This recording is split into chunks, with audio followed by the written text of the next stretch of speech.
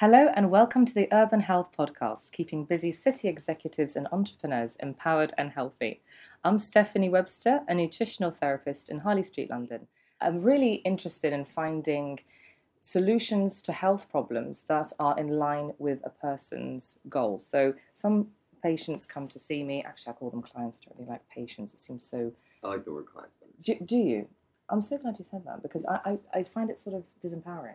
Patients is a little stigmatizing because it implies that there's something wrong with you. Part of what we try to do as providers is to help people realize that, you know, we are all vulnerable at times and we all can become ill at times, and there's nothing wrong with you as a person because you're a patient. You just have something that you have a problem you need to solve, and that's why we want you to come to us. Yeah. Right? Well, I like and client not be worried because about it. I want you to feel like I'm at your service. Right. Rather than I'm telling you what to do, sort of thing. Right. Sorry, and here we have Dr. David Rabin on the show. So I thought we might as well introduce you since the second voice has come into the podcast. But a lot of clients come to see me because I have ulcerative colitis and I chose not to treat my condition with Western medication, and I was looking for different alternatives. And I believe that we have a plethora of options available to us, Western, Indians, talking therapies, whatever it is. There's so many different ways to help ourselves. Why restrict ourselves to only one? And for me, I didn't think it was intuitive to have Western medication for the rest of my life. I wanted to find a different way. So nutrition, healthy lifestyle has significantly helped me. And that's why you're on the show, because you have been researching and working in the field of treatment-resistant mental health illness. And I'm going to read a bit of your bio here. You are the Chief Innovation Officer and co-founder and co-inventor of Apollo Neuroscience, and you're a psychiatrist and a neuroscientist.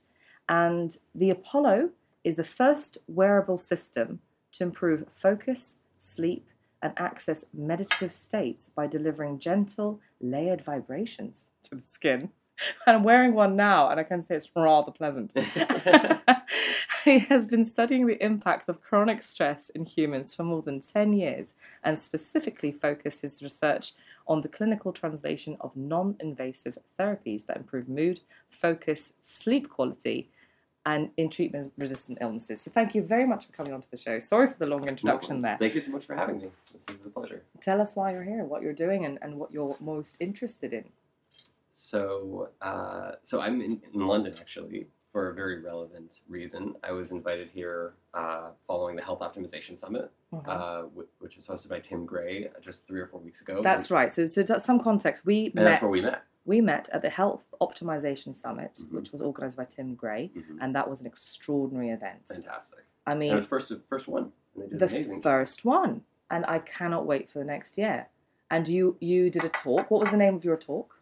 So my talk was something along the lines of accelerating adaptation, and it was about how we can use non or minimally invasive treatments to improve our resilience, and really looking at the interface or the convergence between wearable technology and psychedelic medicine and what we can learn from all of those different areas. And so my talk actually went very well at that conference. And very well. Thank you. And I was invited back to speak this week for a press conference with Healthista and the Pullman Group, which are two very health and wellness focused organizations that are doing some really great work to really focus on, day-to-day wellness strategies for improving your life, and a mission of helping people stay healthy while they travel, which is something that has been a challenge for me in particular because we're traveling a lot. But I think for all of us, especially those of us who work really hard, sometimes it's very difficult, particularly when we travel, to maintain our rhythm. I couldn't agree more. In fact, it is one of the reasons why I'm resistant to travel, because it throws me off so much that I'd rather not travel at all and just stay here with my little routine and my hermit sort of lifestyle. Before we go into the questions, I'm actually really interested in your clients and what they felt, and the anxiety that they felt, the stress that they felt, and the empathy that you had for them. And it made you think, I need to do something for these people. I need to figure out a different way. Yeah, so similar to what you said during your intro, I thought you said it very well, which is that, there's not always one treatment or one discipline of treatments that works for everyone. I think this easiest way to sum it up that I found is that, Western medicine is really great for treating acute emergent illnesses. Yes, so perfect. Where you're about to die or have terrible consequences from an illness, so things like infection that require antibiotics, or anything that's an injury, or anything requiring acute surgery to save your life. Western medicine is fantastic and has changed the world for all of us in a very positive way. And antibiotics. Right, and antibiotics being a huge part of that, vaccines being a huge part of that, right? However, it's actually been found over the last 100 years or so to be quite awful at treating chronic illness, particularly chronic inflammatory illness, because the Western discipline treats chronic illness the same way that it looks at acute illness. It says if you have symptoms times time, we're just going to give you the same medicine or a concoction or cocktail of medicines. You take one or multiple medicines every day for the rest of your life to manage your symptoms. But it's in some ways what happens is, particularly in mental illness, is that it's like putting a Band-Aid on a broken leg. The leg is still broken, the emotional wound is still present, and the medicine is numbing or distracting to the source of the problem. It doesn't actually tackle the source of the problem. And so that's kind of where Eastern medicine practices come in, which are anything from deep breathing, meditation, mindfulness, to nutritional management, to sleep and circadian rhythm management, and basically maintenance of our mental and emotional health and inflammatory metabolic systems. And these are practices that have been around for thousands of years, one of which is plant medicine, which includes psychedelic medicines like psilocybin mushrooms, which are the oldest, probably the oldest known medicine in all of humanity, thought to be over 10,000 years old, used traditionally by tribal culture, often to treat trauma and emotional unrest and things of this nature. That has evolved into other plant medicines that have been used for ceremonial healing practices for many thousands of years, like cacti containing mescaline, and then everyone is probably now familiar with things like ayahuasca, which is a traditional South American plant cocktail of two plants, and then things like iboga, which is the African complement to that. These practices of nutritional management, mental and emotional health management, even spiritual, the idea of spiritual health management is something we don't really talk about in Western medicine, but these practices taken all together provide a much more complete view of health, especially when you combine Eastern preventative and health maintenance practices to manage inflammation, manage metabolism with Western medicine. We see a much more complete picture of how to manage health. We can use both of these strategies together, not just one or the other, but really combining everything we know about both disciplines to really enhance the way that we provide care and how we can take the best of both to really give people much better lives. That's been a huge part of my practice. As a psychiatrist, clinically, I focus mostly on treatment-resistant PTSD, depression, anxiety, and which is oftentimes complicated by substance use disorders because people aren't getting the relief that they want from the medicines they're prescribed, so they self-medicate. So one of the things that Eastern medicine practices teach us that Western medicine is now starting to, again, come full circle on, is that the center of healing, it comes from within the self. So we have to be, and we have to empower our patients to heal themselves, and we have to focus on healing ourselves. And if you look at the ancient origins of this, in Sanskrit, the word svathya, which is the word for health, comes from the root of self. It means to realize the self. So, one of the current best therapies for treating addiction is not a medicine, it's motivational interviewing, right? It's these brief interventions where we sit for 10 to 20 minutes and we chat, and what happens is those brief interventions motivate you to make change in your own life. And all of my clients, I'm happy to say, I am not prescribing any medicine to at all as a psychiatrist, which is really unique, and they are almost all in sustained remission. Amazing. And it's because of their work, and it's so much more gratifying when you can realize that the benefits and the recovery that you have in your own life comes from you.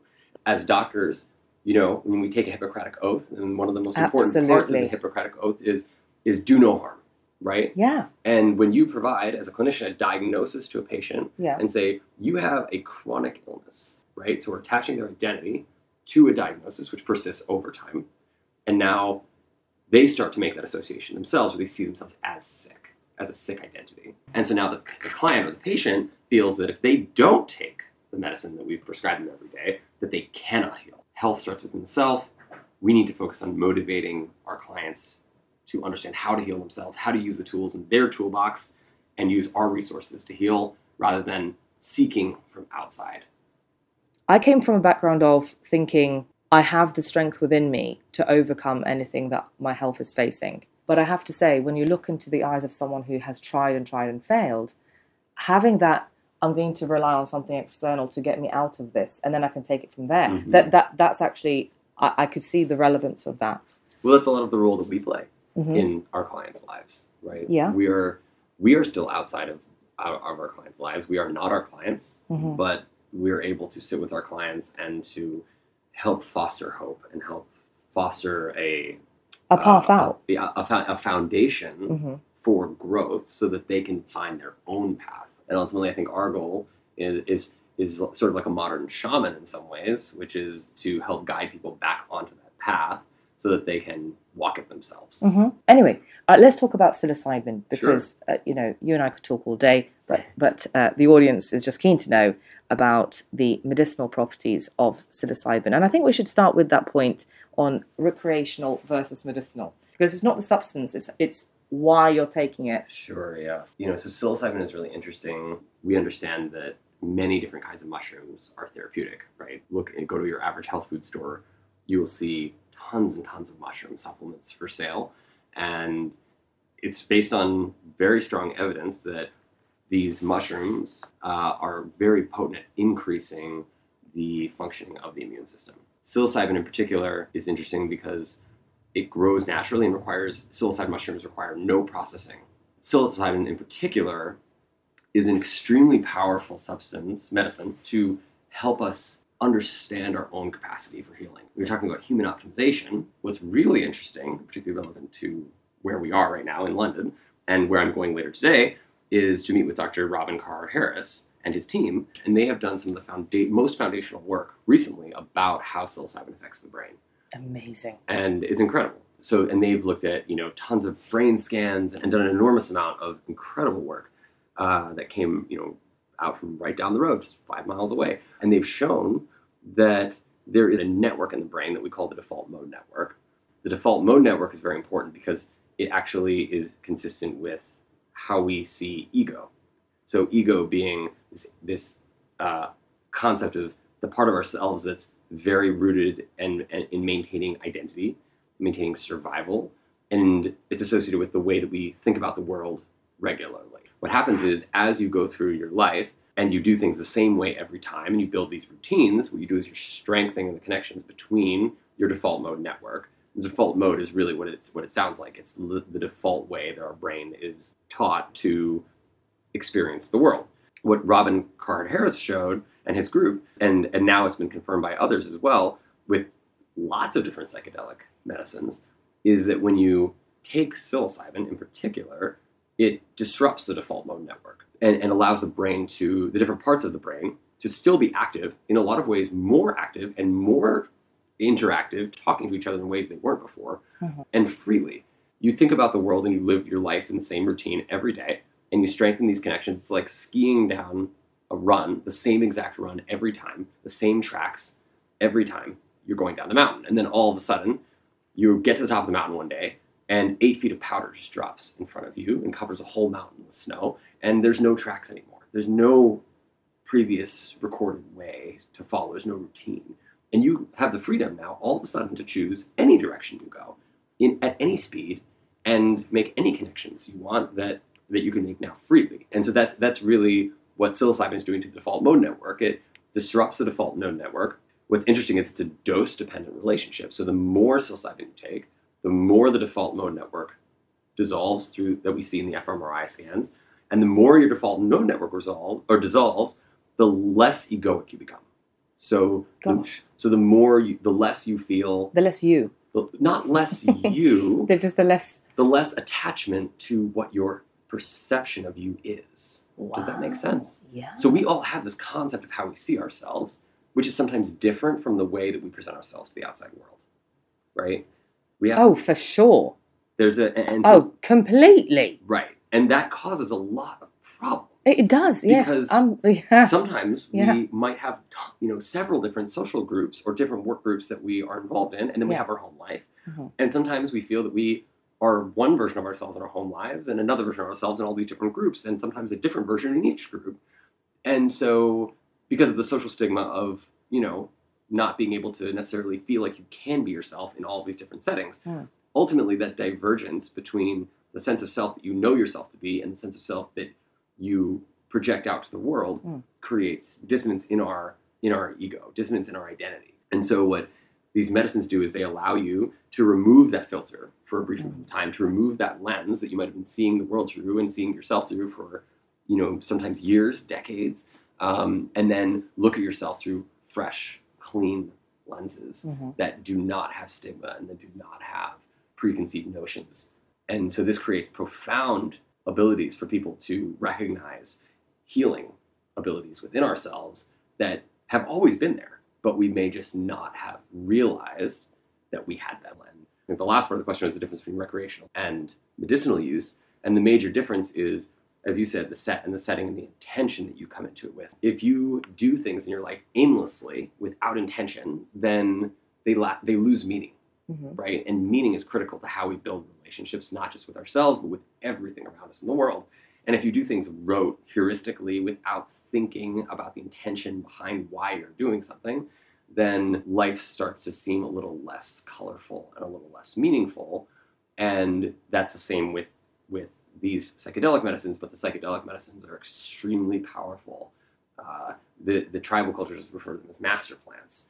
And so what happens is, because they alter our sense of self, if you don't go into that experience in a safe and well-curated, intentional way, you're probably not going to have a powerful healing experience. But if you do the same exact medicine in the presence or company of a couple of therapists who are well-trained, and you have done prep for that session, and then you do the integration work afterwards, where you practice learning, taking what you've learned from that experience and then weaving it into the fabric of your life, then all of a sudden, the things that you get out of that experience become things that you can take with you for the rest of your life. And then you get this transformative healing process. And we see that from the work started here with Robin Carhart-Harris in treatment-resistant depression, where people who have literally had depression for over 10 years, tried multiple therapies with full courses and never had significant and sufficient consistent symptom relief, can take one dose of psilocybin in the curated, intentional setting, and with just one dose, not only did they say afterwards it's one of the most powerful experiences and meaningful experiences they've ever had in their lives,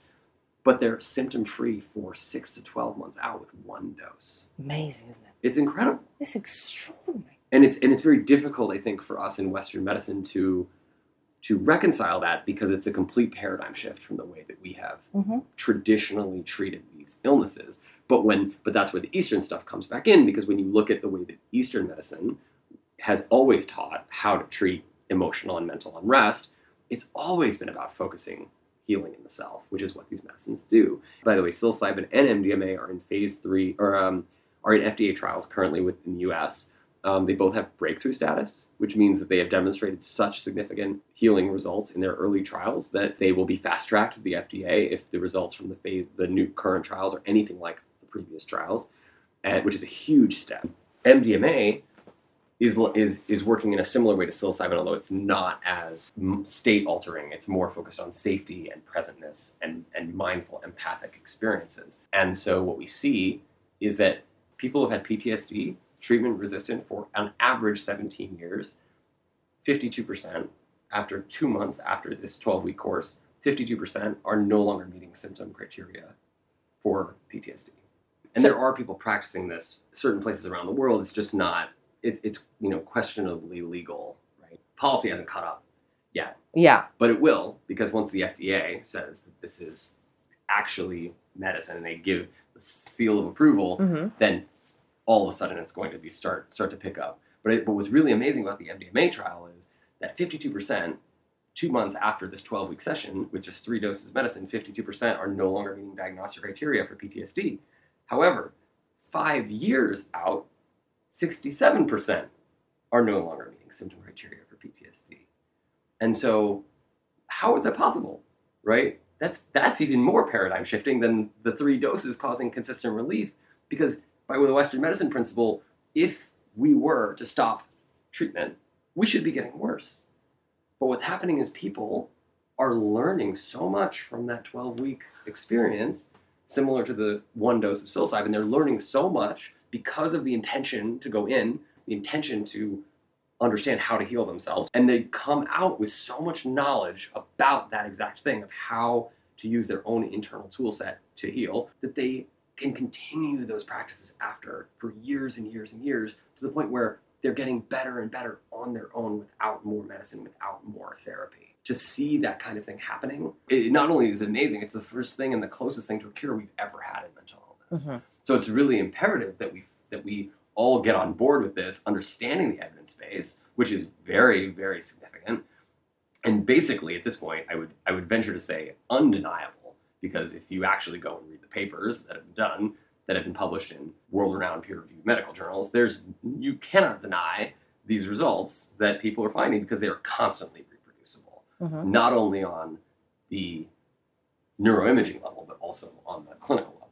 So I think what's happened with CBD oil and CBD in general, so I believe that's legal now, mm-hmm. and cannabis is legal in certain states. Mm-hmm.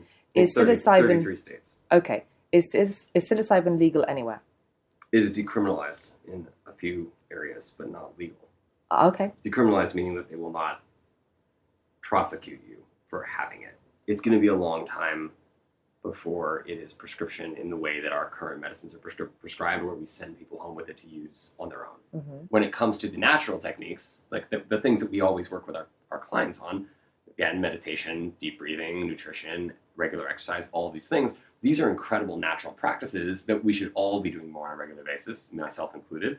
Yeah, me too. But they can take thousands of hours to train and practice to become proficient at. Mm-hmm. And when we are already ill, or we're already really stressed out, or we're traveling all the time, for whatever it is that's driving your stress, it can become really difficult to shift your routine, because stress directly inhibits mm-hmm. change. And so, what psychedelic medicines provide us with an opportunity for is to give somebody that feeling mm-hmm. for a very brief amount of time of what it's like to feel not ill. What is it like to feel healthy again, or to feel hope, to feel belief, to feel that there is a way out? What happens is you have a little bit of a reset where you're able to see yourself clearly, see the world around us clearly, and see your path, see your opportunities for healing that are right in front of you, and understand that you have access to those things mm-hmm. to help to break that cycle of illness. And I have to say, for those who are listening who find the legality aspect disturbing, well, I actually find processed food a little bit disturbing, and that's perfectly legal. And alcohol is widely available, and that's legal to a point.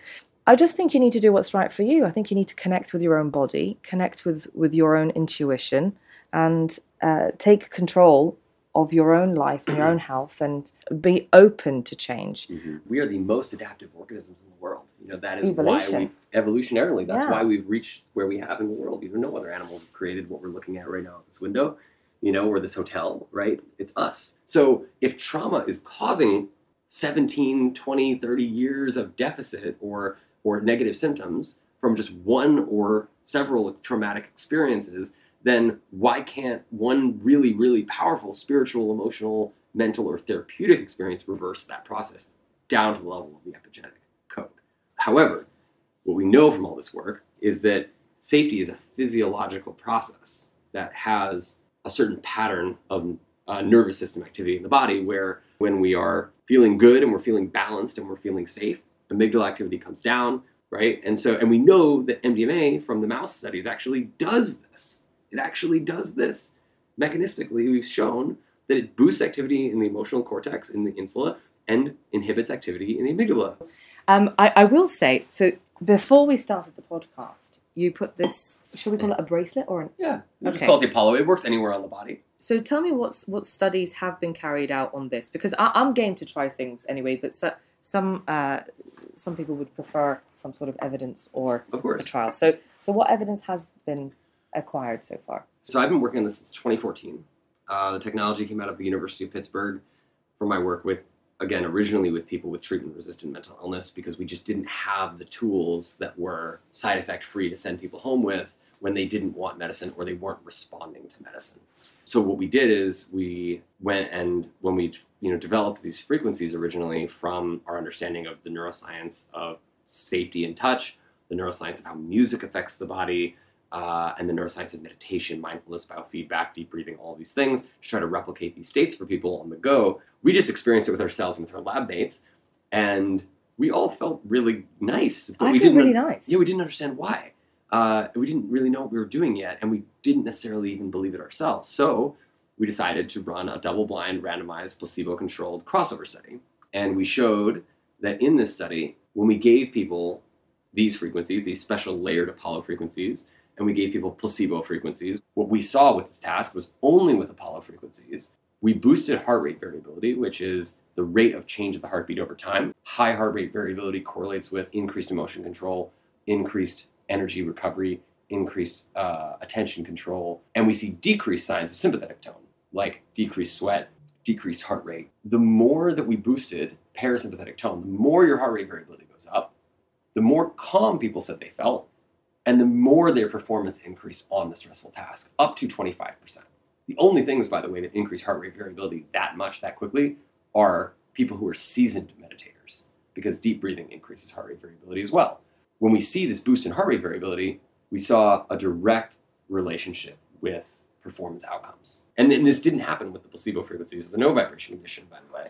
And nobody knew what they were getting, right? So only these Apollo frequencies were inducing this change. And so that's how we knew that these were truly unique patterns that we were sending to the body that was creating a kind of resonance with the heart and the lungs and the vasculature and that kind of thing. And these people who symptoms are always worsened by stress are seeing dramatic results, and they're actually self-tapering medicine, particularly things like opioid medicines and benzodiazepines, which are incredibly habit-forming and very difficult to come off. And people are voluntarily discontinuing use because they are getting relief from this, and it gives them that locus of control that recenters it back in the self. And that's so empowering. It is empowering, and it's also there's no chemistry here, so there's no medication, there's no contraindication. If you don't want to ingest anything, this is something you put on the skin. Right. So it's great for everyone.